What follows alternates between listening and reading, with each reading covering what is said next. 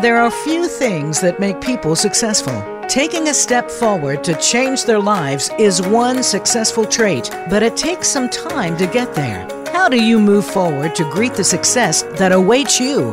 Welcome to Next Steps Forward with host Chris Meek. Each week, Chris brings on another guest who has successfully taken the next steps forward. Now, here is Chris Meek. All right, listeners, welcome to this week's edition of Next Steps Forward. I'm your host, Chris Meek. It's great to have you with us again today. It's great to have, from the Hoosier State, a good friend of mine, entrepreneur Todd Connor, with us for the entire podcast today. Todd, welcome to Next Steps Forward. Chris, thank you so much. So good to be with you. You know, I know you live in Indiana, but you're broadcasting from the volunteer state in Tennessee today. Last week we had on another great Hoosier on the show, the second lady, Mrs. Karen Pence. So I feel with Big Ten football coming up here, maybe we're doing a pregame road trip, and maybe we have to add somebody on from Iowa or Wisconsin, or maybe in the SEC now. So we'd love your thoughts on that once you get back home. Well, absolutely. And I'll tell you, I was on a conversation yesterday with a former NFL player.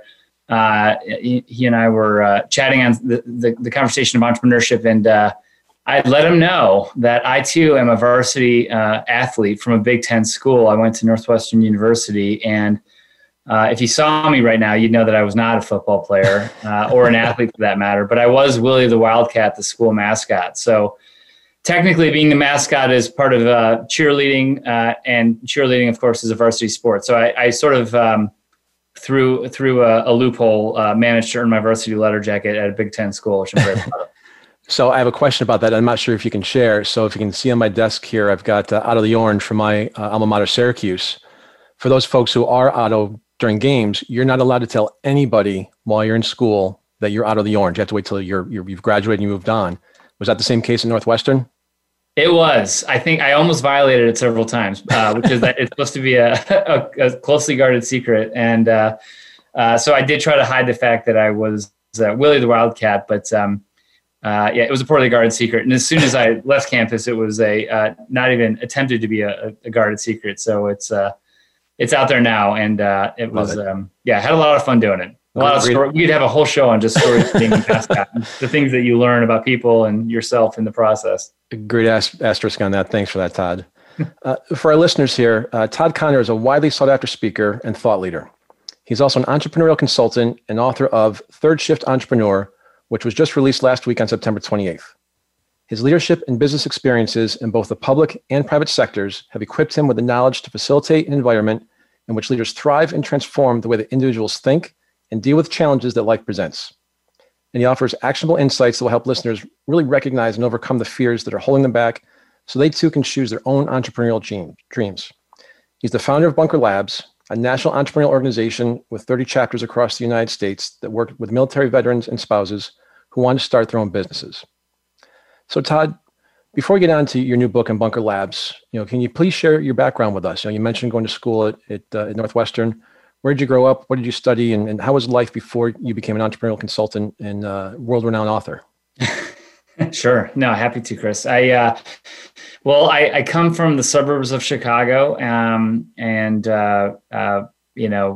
youngest of three kids, went to Northwestern University. I'll add a footnote, which is as a junior in high school, I spent a year as a congressional page working in the House of Representatives, which is a pretty amazing thing. If you are into politics, as I was, it was a little akin. The metaphor I offer is it's like being a really obsessed, the biggest Bulls fan as a high school kid, and they've asked you to be, hand out the water bottles, courtside, and you have that kind of intimacy with the players. That's what it was for me as a junior in high school, to go to Washington, D.C. and to sit on the floor of the House of Representatives for 9 months and kind of soak in everything that was happening. This was 1996. This is, during when the Republicans flipped the House and Newt Gingrich became Speaker.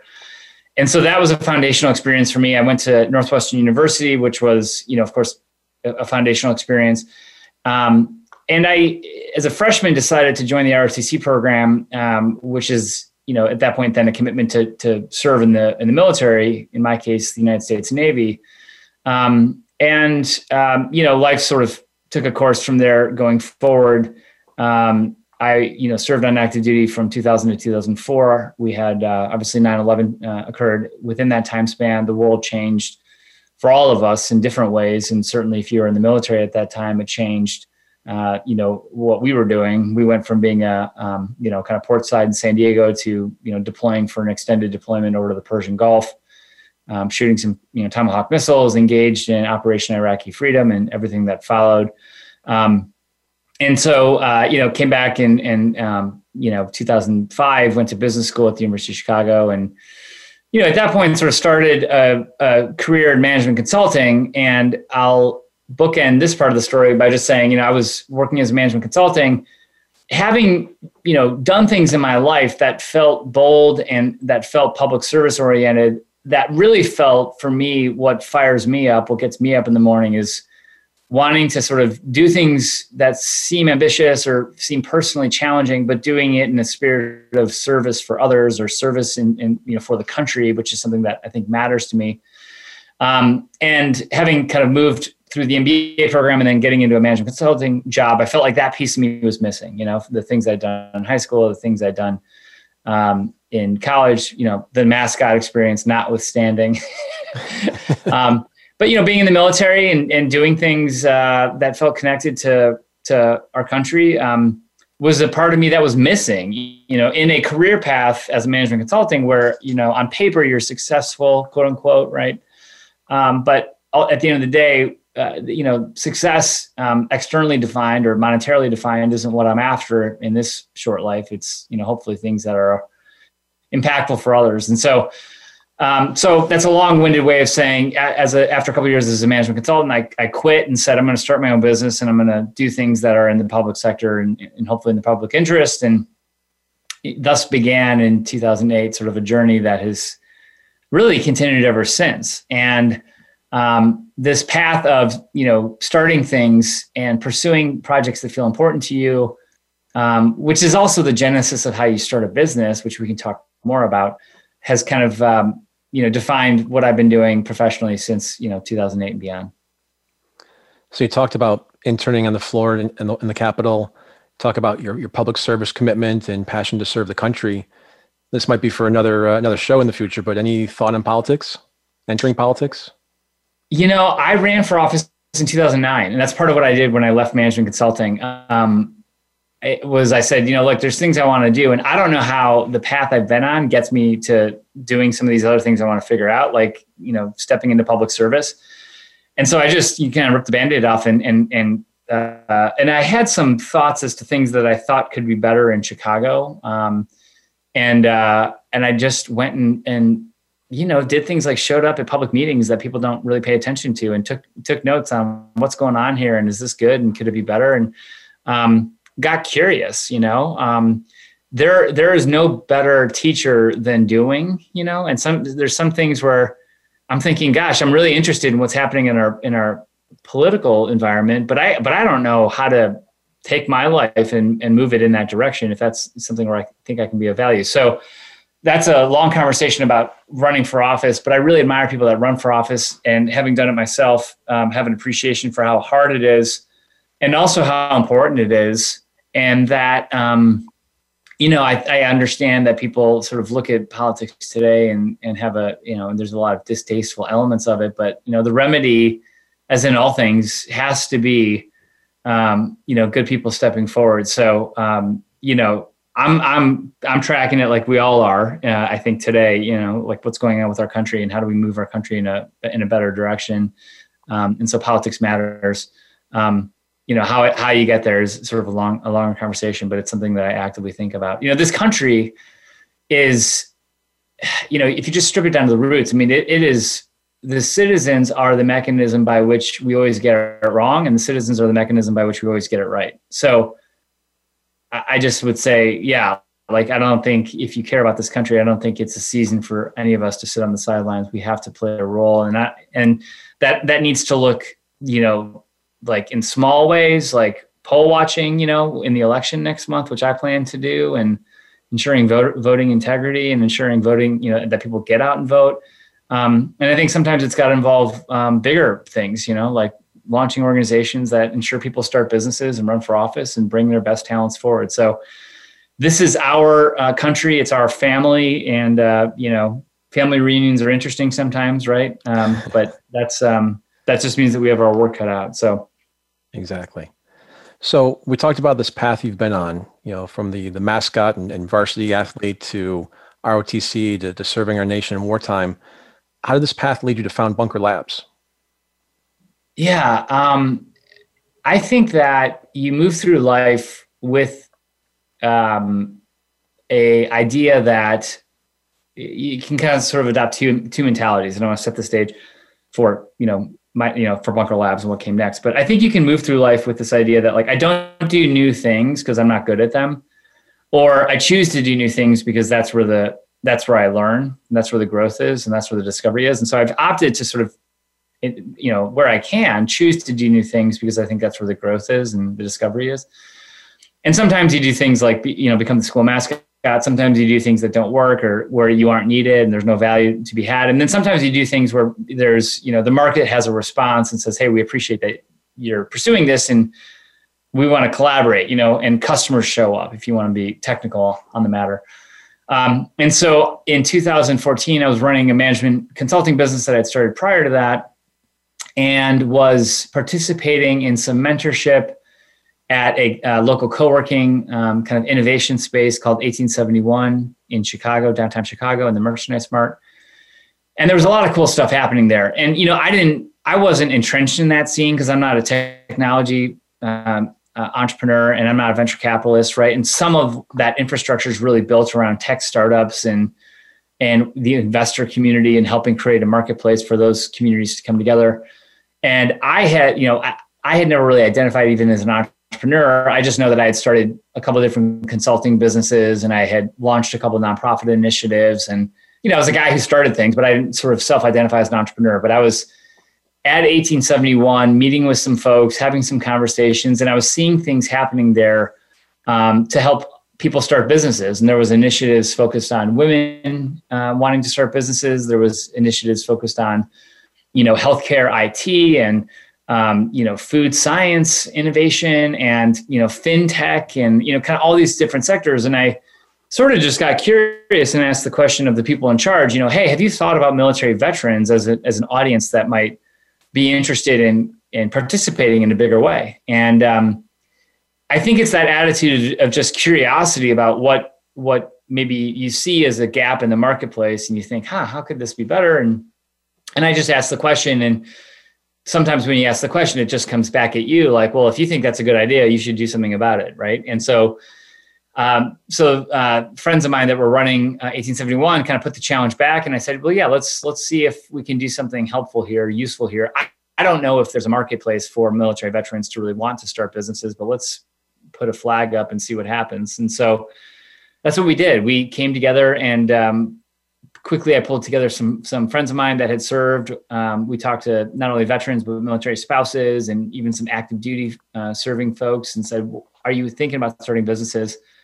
And we had an announcement at the Pat Tillman Foundation luncheon in 2014. And the mayor was there and some other influential folks. And they said, hey, we're going to launch this initiative called The Bunker at 1871. And I sort of braced for, it's either going to be like a giant silent moment where like there is no reaction or there's going to be a big reaction or it's going to be something in between.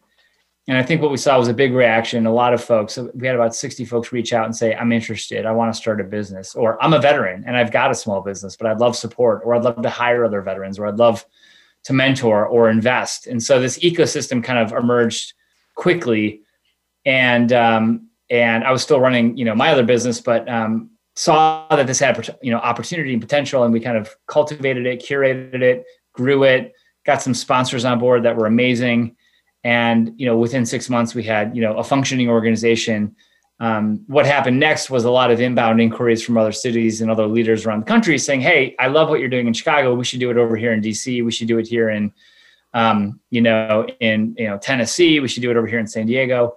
And that's, over the last 7 years, that's what we've been doing, is scaling this organization to about 35 cities today, and hopefully, all 50 states within the next couple of years. Well, that was some flag you put in the ground. Like you mentioned, you've got 35 chapters out there. So congratulations to you and the team on that. Phenomenal success. I appreciate that. I think I think the team deserves a lot of credit. I think really though, it's about the network of military veterans who've done the work. We lean heavily on volunteers and mentors, and it's a community that has a deep affinity for others in the community, that love is intrinsic and there. And it's really, I think what we did was we showed up and we put a flag in the ground, the rally point, if you will, to say, this is where you can show up if you want to be part of that movement. Right. But it's the people that show up that make it valuable. And that's really what I believe, is that it's networks that we have to create in order to facilitate the value, but the value comes from the people in the network. Our job is to be the convener. And yeah, we offer programs and things like that, but the value comes from the fact that when the military community is connected to itself, it can deliver value for itself, right? It can't deliver the value if it doesn't know how to show up and convene. And so our job was really, I think, to build that network effect and then allow the value to sort of be created from that place. The last thing I'd say on this is, and it's a metaphor for other communities as well, but when I think about the military community, it's one of the strongest alumni networks in the world. If you think about all the people that have worn the uniform, military spouses, we have tentacles in every major company, every agency of the federal government, every sector you can think of. So a very powerful network, but we don't even have an alumni association. We don't have an entity whose job it is to ensure that people stay engaged. And our universities are great at, re-engaging us. They do it all the time, right? But the military, that's not their job. Their job is to fight serve our nation's interest in combat and in peacetime.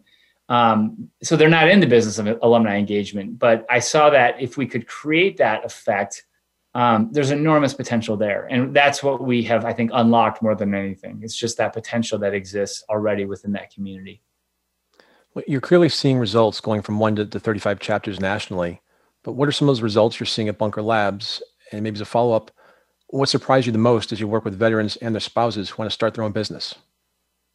Yeah, well, I'll start with maybe what surprises me the most, which is, and maybe this isn't a surprise, but so many people want to start businesses. The data suggests it's about 25% of transitioning military veterans that want to start businesses. And I think it's maybe even higher than that.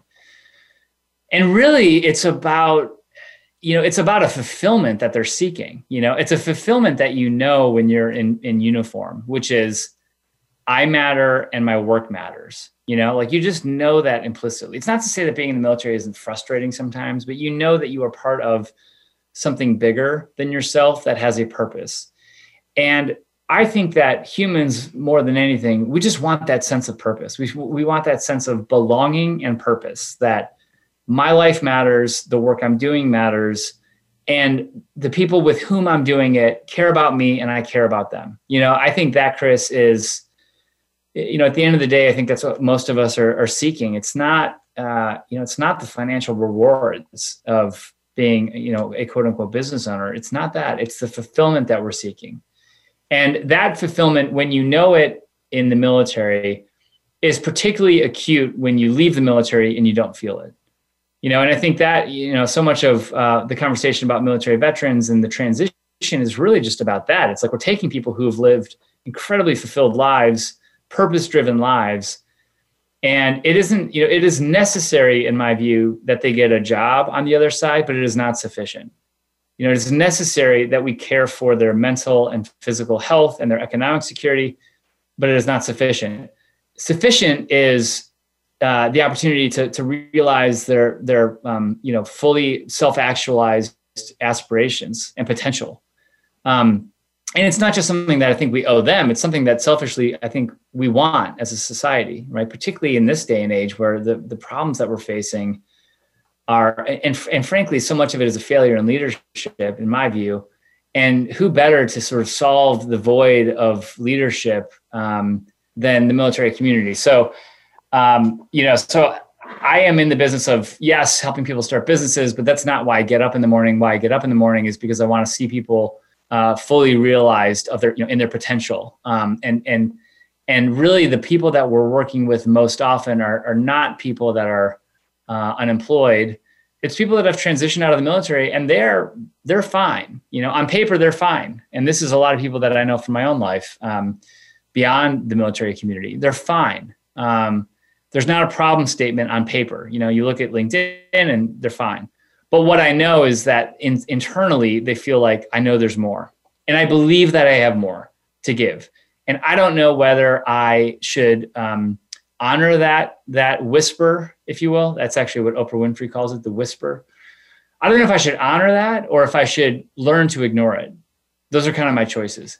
And I'm tempted to learn to ignore it because in a lot of cases, I've already put my spouse through a lot, pursuing things that I deemed important. Or because I don't want to create a disruption for my family or the financial risk, or I don't know what I don't know. And so is this irresponsible? But that's what they're negotiating. It's not just the business idea. It's this question of, should I convince myself that what I've got is good enough? Or do I honor and listen to and find a path forward for that part of me, that private part of me that says, I think there's more. I think there's more I could do. And you could maybe say that that's ego driven. I really think for a lot of folks, particularly for the military community, it's purpose driven. It's like, look, I don't want to sit on the sidelines if I feel like I've got a higher contribution that I could be making. And the entrepreneurs that I work with and that I know, and particularly the good ones, they operate with that sense of purpose and service and frankly, urgency, that there's something I could be doing.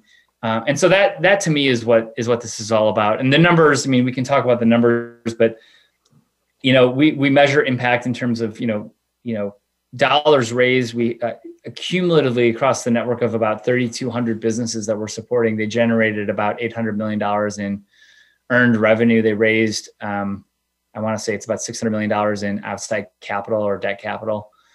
And, they hired people, they, disproportionately hired other military veterans. They generated wealth for themselves. They generated wealth for the community in which they operate. So there's lots of economic impact. But for me, the real indicator of success is we, in our national incubation program in partnership with WeWork, we incubated about 280 companies in the last cohort. 60% of them generated their first revenue throughout the course of those 6 months. And it's that 0 to 1 impact that I am really obsessed with, because that to me is the causation that says I wouldn't have started were it not for Bunker Labs. I'm not that interested in, it's nice if you get a unicorn that slips through and generates billions of dollars. That's great. But I'm more interested and more passionate in the person who says, my life's fine, but maybe I'll give it a go. And they step into a program and then they generate their first dollar. I think if you can do that with more people, you change the trajectory of their lives. So as someone who's been in the financial services industry for 25 years, those are incredible revenue numbers. So congratulations to you and the team. And you use the phrase purpose driven. You've talked about public service. You talk about whether to listen or not, or to ignore. We need folks like you out there. So I hope you listen and keep on driving. So I know it's a lot in you and your family, but we appreciate all the work that you've done and what you started. So thanks for all of that. Thanks, Chris. And you've talked about the 35 chapters across the U.S., going from 1 to 35. If one of our listeners wants to get involved in Bunker Labs and see one form in their community, what should they do, or how should they reach out? Yeah, come to bunkerlabs.org. And we've actually got a process by which we kind of receive inquiries from cities. We can get you engaged today. If you want to start a business, we've got online programs. We have a thriving Facebook community.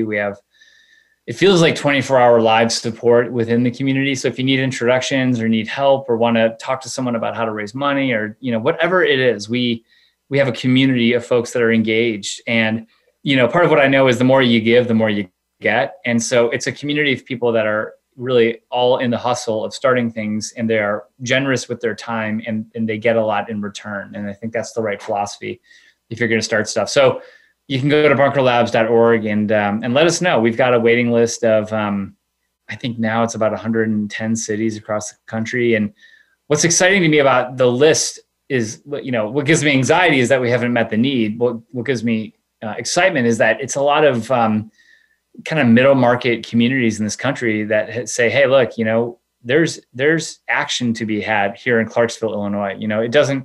The action does not have to simply swirl around Silicon Valley, which has a lot of social capital and financial capital barriers, right? It's that's the sort of nexus of a lot of deal flow in this country. 97% of invested dollars, I think, flow through Silicon Valley, but I don't think 97% of the good ideas make it there. So it's disproportionate in terms of where the capital access is. It's disproportionate in terms of the social capital, which is like, you got to know the right people. But it's not where all the good ideas are, and it's certainly not where all the talent is. I think the good ideas and the talent are in cities and towns across this country, and that is where I want to get to quicker, because I think that's who's going to move this country forward. It's not going to be sort of a vaulted and ultra wealthy elite. It's going to happen in communities across this country. You're listening to Next Steps Forward. We're with Todd Connor, famous author and entrepreneur. I'm your host, Chris Meek. We'll be right back after this break. Become our friend on Facebook. Post your thoughts about our shows and network on our timeline. Visit facebook.com/Voice America. The Voice America Live Events channel is here now to showcase your corporate, individual, or organization's live event. Visit voiceamerica.com/live events to see all of our past live events and find out more. Whether it's a multi-day conference, special speaker, or single-day event, we've got everything to make your event a success. We can do a few hours or a few days. For more information about taking your event to the next level, call Jeff Spinard at 480-294-6417 or email info@voiceamerica.com. Again, that's Jeff Spinard at 480-294-6417 or send us an email to info@voiceamerica.com. Voice America is where you are and where you want to be. Join us around the globe as we broadcast live from some of the most interesting events available. Don't forget to view all our live events, including on-demand access to past events that you may have missed by visiting voiceamerica.com/live events. The White House doctor makes house calls. Listen every week for House Calls with Dr. Connie Mariano. Dr. Connie has served as the White House physician under 3 U.S. presidents. Now, she joins the Voice America Empowerment Channel to help you enrich yourself physically, emotionally, and spiritually. Our guests will include professionals from a variety of fields who will bring you tips that you can apply to your own life. Listen for House Calls with Dr. Connie every Thursday at 4 p.m. Pacific Time, 7 p.m. Eastern Time on the Voice America Empowerment Channel. We hear just be you a lot these days. But who are you? What is an authentic life? The answer to these questions and more will be answered on The Authentic Living Show, hosted by Andrea Matthews. Andrea will interview some of today's spiritual, psychological experts and will provide her own wisdom to help you raise your consciousness to the level of your I Am. Listen for Authentic Living with Andrea Matthews. Heard live every Wednesday afternoon at 4 p.m. Eastern Time, 1 p.m. Pacific Time on the Voice America Empowerment Channel. Have you friended us on Facebook yet? Why not? Just go to facebook.com/Voice America or search for the keywords Voice America. Once you are part of our Facebook network, you'll receive daily messages about what's happening with our shows, this week's featured guests, and new happenings at the Voice America Talk Radio Network. And you can add your voice to the always active discussions on our timeline. Just go to facebook.com/Voice America or search for Voice America.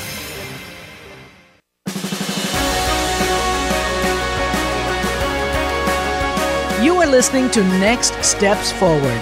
To reach Chris Meek or his guest on the show today, please call in to 1-888-346-9141. That's 1-888-346-9141. Or send an email to chris@nextstepsforward.com. Now, back to this week's show.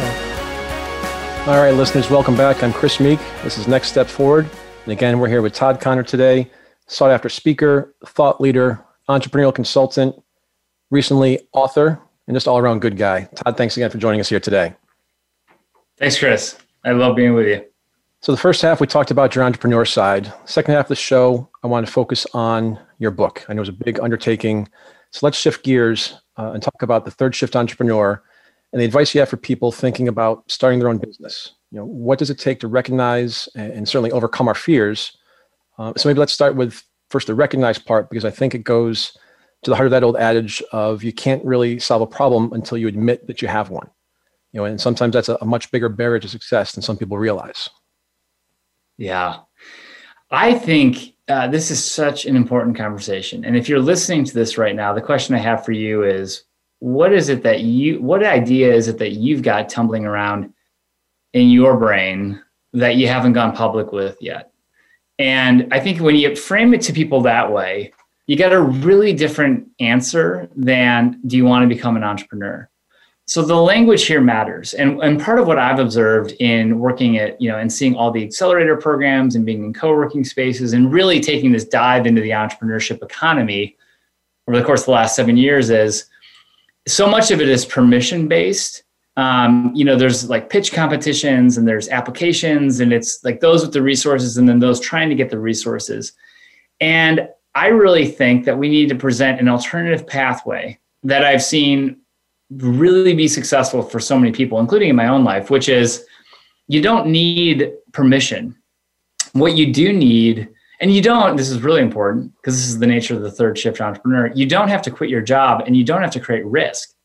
And in fact, it's the entrepreneurs that create risk for themselves, that put themselves up against artificial deadlines that doom not only themselves, but more importantly, in this context, the business, right? So if your business doesn't have an end date, then the business has time to figure out what's the marketplace it's serving, what is it that the customers really want, what is the gap that I'm filling, what is the problem that I'm solving. And the longer and more time we can give that question, the higher the probability of success. Because it's not like playing a game of darts, it's running a set of science experiments, right? And finding out through controlled experimentation, what's the thing that works. And once we know that, and we can prove that, and then prove that people want it, then we kind of build and scale from there. So I just think that there's a different way to do this stuff. And it's not Shark Tank. It's not one sort of moment of glitz and glamour. It's not winning the lottery. But I think people, unless you have a mental model for what this can be, you revert to thinking it's like Shark Tank, because that might be the only thing that you've got exposure to if you don't come from a family of entrepreneurs. And so I want to reclaim this conversation around entrepreneurship. I want people to understand that it's something you can do from where you're at with the resources you have. I want people to understand that you don't have to quit your job. And in fact, you shouldn't. If you want to become a thought leader on something, start a podcast, do that at night, do it on the weekends. That's what I call the third shift. The first shift is your job. The second shift is your family, the things you do in the community, your service. And then the third shift is the nooks and crannies of, the time that's left, in the nights and the mornings and everything in between. And so if you're willing to give the time and do the work, there's a pathway into entrepreneurship that says, I don't quit until I start. And I don't quit until I've proven that there's traction, until there's a pull. And frankly, a financial imperative that is so positive and so compelling that it only makes sense to quit to keep going. And I think this is a really different way of talking about entrepreneurship, but I really believe that if we reframe how things can get started in this country, people will see that entrepreneurship is more accessible than they thought. More people will start things. We will get more innovation. We will get more people generating wealth for themselves. We will get more people starting businesses in general, fewer people failing, and sort of secondary layers of good things that happen as a result, right? When more people start businesses, more people generate wealth, more people then run for office, more people sort of make a positive contribution charitably to the communities, more people establish a leadership position for themselves. So I just think entrepreneurship is so imperative. We need more people doing it, but we're only going to get more people doing it if we reframe the way in which we talk about it and the path towards it. So let's talk about the second part of the question.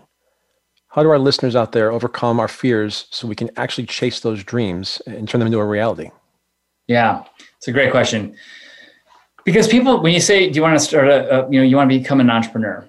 That's a big question. It sounds scary. Entrepreneurship is a French word. It's a long word. It's a complicated word to spell. I spell it about 500 times a day, and I wish it was. Couldn't we have called it, I don't know, some 3-letter word? So it's an intimidating word. Fear is predicated on unknown. Fear is driven by what is unknown to us, right? We become scared in the dark because we can't see, right? So it's unknown. We become scared about something that changes in our work environment because it's unknown. We don't have control. So the crux of fear is what is unknown and what we think we don't have control over. So to deal with fear in starting a business is to simply deal with unknowns and control. And if you said, Chris, look, I really want to open a bakery, and I think my community would love a bakery. And you go about opening a bakery, which is to say you sign a commercial lease, you hire a brand consultant, you hire your head baker, you get ready to hire and onboard a bunch of employees. You come up with sort of the menu for the bakery, you've got the location identified, and then you pick a date, 2 months from now that the bakery is going to open. And you're sitting there thinking, I've already put $200,000 into this business. There's a date that I'm going to open this business, but it's still 2 months away. I'm already burning $30,000 a month in cash flow. And now I'm terrified because I know that come October 1st, when this business opens, it either is going to work or it's not, but I've already committed to it. So that whole scenario of entrepreneurship, which is, I think, how most people think you start a business, is absolutely terrifying. And my proposal is, how do you strip that back towards a whole bunch of things that you can make known, right? Currently what you think is unknown.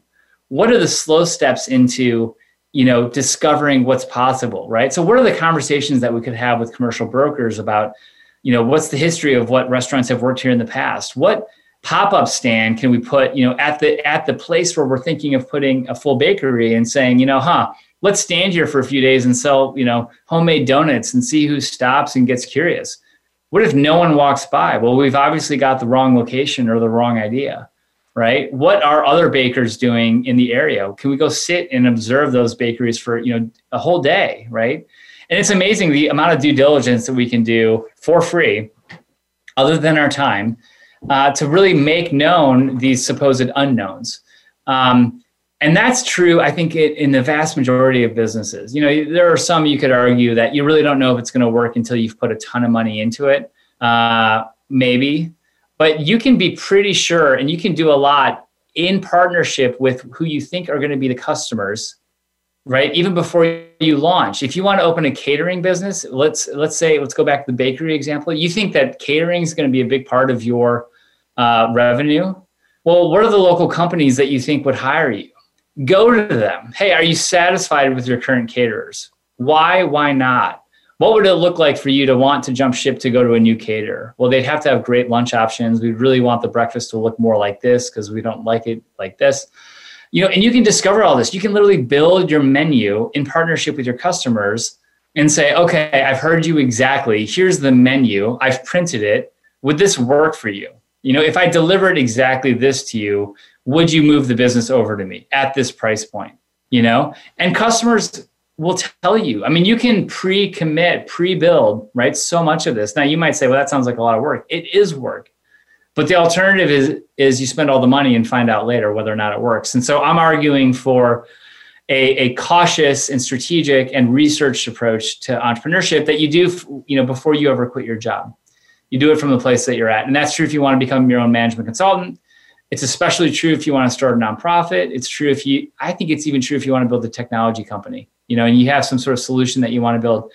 And there's lots of threads to this, and there's lots of strategies that I present in the book, from including things like talking to your current employer about allowing you to build it from where you're at, includes demonstrating how you've already created the solution before you ever charge for it. It's doing this kind of extensive market research. It's finding light touch versions of the business that you want to build, doing all these things that sort of make known the unknowns before you ever launch. And if you can begin to do all these things, the point at which you actually, quote unquote, launch the business, you've already answered all the unknowns. You already know who your key clients are. You already know what the revenue looks like. You already know what the cash flows are. You already know the location that you've chosen. And then you've de-risked the thing, right? So nothing in that process feels scary. So easier said than done, yes. But I will tell you, having started 4 different things, that this works, and it's worked for me in a lot of endeavors, and it can work for people too. The foreword of your book was written by Iron Mike Stedman. His first venture after serving in the U.S. Marine Corps was to launch a free boxing gym for inner city youth and young adults in Newark, New Jersey. He describes Third Shift Entrepreneur as, and I quote, a playbook for the rest of us, military veterans, women, Black and brown entrepreneurs, first-generation entrepreneurs, entrepreneurs from rural communities and small towns, LGBTQ entrepreneurs, low-income entrepreneurs, nonprofit entrepreneurs, and even just good-hearted and ambitious people who may not want to start business, but want to take action to live a more purpose-driven life. When it comes to military veterans, entrepreneurs of color, first-generation entrepreneurs, and the other folks that Mike Stedman mentions there, what's different for them in terms of taking their next steps forward, and why do you think that they need a different playbook? Yeah, this is so important. The playbook that I think we think exists is really predicated, and there's great literature out there, I want to be clear. But a lot of the literature that talks about how to start a business is on the assumption that you want to build a highly scalable business, and it's assumed to also be a technology business. Accelerator programs definitionally are built around that model. Most of them, any ones that give you money, are built around the idea that we're going to invest a little bit of money in your business, and there's a portfolio of 10 companies, and we need 1 or 2 of them to really pop to sort of cover the nut of the whole thing. And that's how that works. That's how venture capitalists invest. They're looking for things that can deliver an outsized return based on quick scale. In some cases, not even profitability, but sort of speed of scale. And so that's an important playbook, but it's a very specific playbook. I can't tell you how many people I talk to who are trying to open, personal training gyms and restaurants and, management consulting businesses and their own accounting, boutique CPA firms, and open up, launch nonprofits and launch, boutique media companies and things like that. The vast majority of businesses that we interface with, and they're asking, how do I get in front of investors? And they don't even have the kind of business that should ever go in front of an investor. Investors don't even look at this kind of business, right? It's an entire category that they would never consider. And people just don't know that. They just don't know that, hey, for a business like this, you bootstrap it or you get a loan, or my argument, you do all these things, you figure out all these things that you can figure out in advance before you sort of go and launch the thing, right? And so I think that when people think of entrepreneurship, it's synonymous oftentimes with venture capital. And that's just the vast majority of businesses are never going to need or receive venture capital dollars. The work to be done is to sort of find your customer set and become so tightly knit with them that you begin to build something that they can't help but want.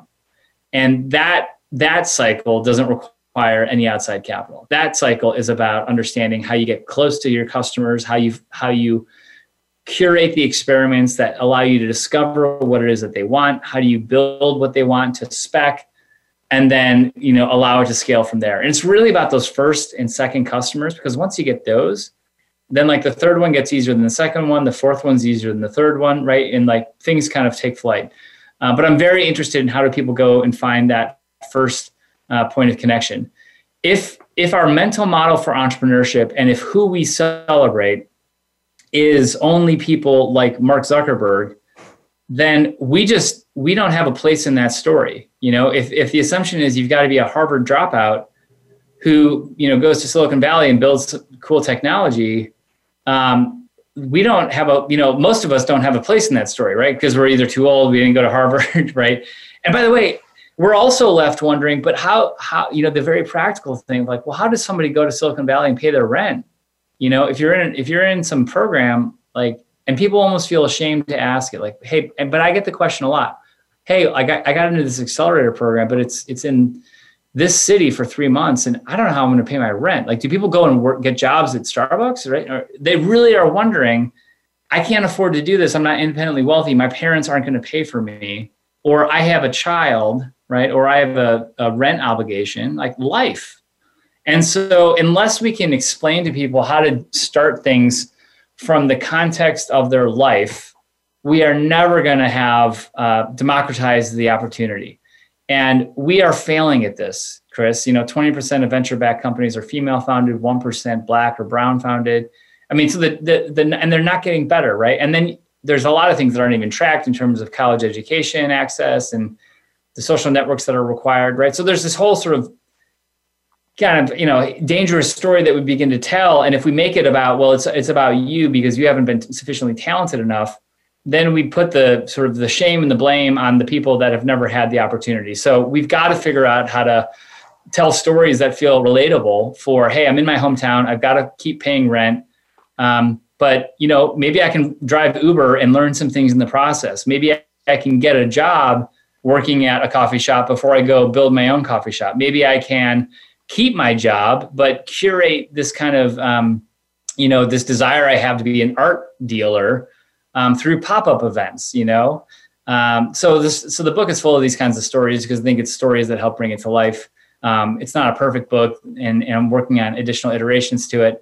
But I think we've got to help people see that there are playbooks available that do not require a lap or, a trip to Silicon Valley, don't require outside investors, don't require you quitting your job, don't require you leaving your community. Because in fact, the good stuff and the stuff that we need takes place in your community. It takes place from the place that you're at. It takes place with the resources that you have. We want the talent of people from, with exactly what they've got. And we got to tell stories that help make that possible. You mentioned there a moment ago that only about 1 in 5 or 20% of venture-backed companies have a female founder, and only 1% have a Black founder. What's behind those numbers? And maybe more importantly, how do we as society and as business people, more importantly, society, I guess, do better there to create more opportunities for folks like that? Yeah, exactly. It's an important question, Chris, and we're, in the data, I mean, it's so depressing. It's so sad. I mean, that, COVID is disproportionately affecting small business owners, diverse minority entrepreneurs, Black entrepreneurs in particular, are just getting hammered by this thing. And women have never been sort of proportionally represented in the entrepreneurship space or Fortune 500. We have, 4 Black CEOs of Fortune 500 companies. So it's not a good picture today. And it's interesting because people think, well, how do you resolve this? You have to adopt a mentality. Here's the question I would ask an investor. If you ask an investor, talk to me about the due diligence that you run to make decisions about the investments you make, they have really, thoughtful answers. It's like, here's the cap table I consider, it's like, and I'm not a finance guy, right? But, here's the financial considerations. We're looking for this kind of runway. We're looking for EBITDA. We're looking for growth. We're looking for this. And they have a really kind of thoughtful way of doing due diligence for like the 80, opportunities they might look at in a year. If you ask the question, how do the 80 opportunities that you look at in a year get to you? Like, that's the $1 million question, and where people don't have good answers. It's like, well, my friend who knows I invest in this kind of stuff sent it to me. It's like, yeah, but that's where all the breakdown is. Because who's your friend and what's your friend able to see, right? So what you come to see, and I don't say this in any sort of shame-based kind of way, but what you come to see is that there's a whole social capital infrastructure at play that, unless you know how to get to the right people who know how to get you to, sort of this is if you're trying to raise money. From venture capitalists, which again, I go back to my argument, which is like, let's give alternative pathways. But if you have a business that you think needs venture backing, there's this whole kind of social infrastructure that is required to understand and to navigate to get to the people that you need to get to. Because the question isn't, are there investors who will invest in, the food tech, innovation that you've got? There probably are. The question is then, are you going to have the people that know how to get you to that person? Or is the person that you need to get to, are they going to have people around them that know how to find you and pull you forward? And that's where we're failing. It's in these network effects. It's not that there isn't money being deployed in this country. There's lots of money being deployed in this country. It's that we haven't created transparency and access and loose networks and inclusive networks around the people that have the ideas and the people that have sort of the means to make it an opportunity. And so that's a hard problem to solve, but we have to move beyond this question of like, because what you hear people say is like, well, we don't want to lower our standards. And that's not the conversation. It's not about lowering standards. It's about, but why are the things that you're looking at the things that you're looking at? And that's a whole set of unconscious choices that are being exercised that have created the problem that we live with today. I love that you say you're not a finance guy, having earned a degree from one of the top business schools in the country, and obviously being an unbelievably successful entrepreneur. So appreciate your humbleness on that. I avoided finance at the University of Chicago, but God bless them. I think they made me take a couple. I'm not sure. There's no plaques on the wall. I can assure you that. So let's talk inside baseball here. What are some of the hot opportunities, maybe some of the fields with the best odds for success as people consider starting their own own business, excuse me. Yeah. Oh man. Well, it's an interesting time because we're all being pushed to, not pushed. Cities are being reimagined, right? So if getting a job isn't predicated on co-location, which is a big fundamental question that we're asking ourselves, is like, do you have to live in the city in which you work? Or what is work? What is the office, right? Is even more fundamental. So with COVID happening and with other issues, and employers being forced, even if it wasn't their choice, being forced to allow people to work from home and then maybe work from other places as well. People are all of a sudden asking themselves, where do I want to live? And what does it look like to create a community that, I want to preface this by saying this is maybe a specific consideration around, working in professional services and working in tall office buildings. Yes, that's true. But that's a large population set that's all of a sudden wondering, well, if we don't have to live in the city, or if I don't have to go to an office in the city, well, then where do I want to live? So I think that there's interesting opportunities to create local economies, local businesses, local, kind of local anything, where you think you can meet a need for people and attract an audience that might not have otherwise been there, to come and live in a place that maybe is a middle market community or a small market community. So I think there's interesting things there, and that can take shape in a lot of different ways. I think, look, the crux of entrepreneurship is you see an opportunity or a problem and you take action. So if that's an artist who says, look, I want to create some vibrant art installation in this community, there's opportunities today because people are depressed and lonely and we're feeling divided. If you have, aspirations to create a healthier political environment, it's a great time to be alive because that's a problem. If you think social media is a problem, great. That means that there's opportunities for that. So whatever is feeling painful, whatever is feeling missing, and this is where I go back to the question, if you want to be an entrepreneur, that's the wrong question. The right question is, what's been on your heart lately? What's been on your mind lately, right? And it's honoring those things. That's the crux and the beginning of where we see innovation in this country. So it's you might say it's a hard time to be alive. And that's also the same reason why it's a great time to be alive, because there's never been more opportunities, to have, conversations, build local economies, talk about racial injustice and structural exclusion in this country. This is like the problems are being elevated, right? And so therefore it must be the solutions. And the final thing I would say in this is it's the people closest to the opportunity, the people closest to the problem, those with the most lived experience around the thing that we want to solve for, that are best equipped to solve it, right? And so the answers aren't going to come from Silicon Valley in this moment. It's going to come from people that are living in small towns and rural communities and living in the neighborhoods across the city of Chicago and here in Tennessee, where I am right now. Those are the people that are going to come forward with the best solutions because they live the realities on the ground, right? So it's I believe that entrepreneurship at its best solves important problems and that it's democratized in how we do it. And that's we're at a moment in our country where that could not be more important. So true. And so thanks for sharing your insights on that. We're just about out of time today, and you have to come back because there's so much more to talk about, especially when you release your next book, which I can't wait, and no pressure for that. But before we go, can you please tell our listeners how they can find Third Shift Entrepreneur or get in touch with you? Yeah. So go to thirdshiftentrepreneur.com or find me on LinkedIn. I do live coaching calls every week with amazing entrepreneurs, mostly military veterans, but others as well that are starting things. And it's not always businesses, it's like you see a problem, you want to fix a problem. Let's create a pathway because we need your hustle, your innovation, your beautiful inspiration. We need those things in the marketplace, and I'm here to serve that. So if I can be a support to anybody, please reach out. And the books are available where books are sold. And I'd be happy to come back, Chris. I appreciate you. No, thank you, Todd. Thank you so very much for being here today. It was great seeing you and catching up with you. It's been too long. And thank you for tuning into Next Steps Forward.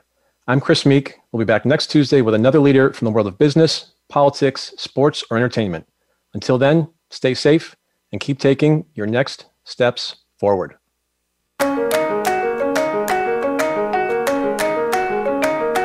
Thanks for tuning in to Next Steps Forward. Be sure to join Chris Meek for another great show next Tuesday at 10 a.m. Pacific Time and 1 p.m. Eastern Time on the Voice America Empowerment Channel.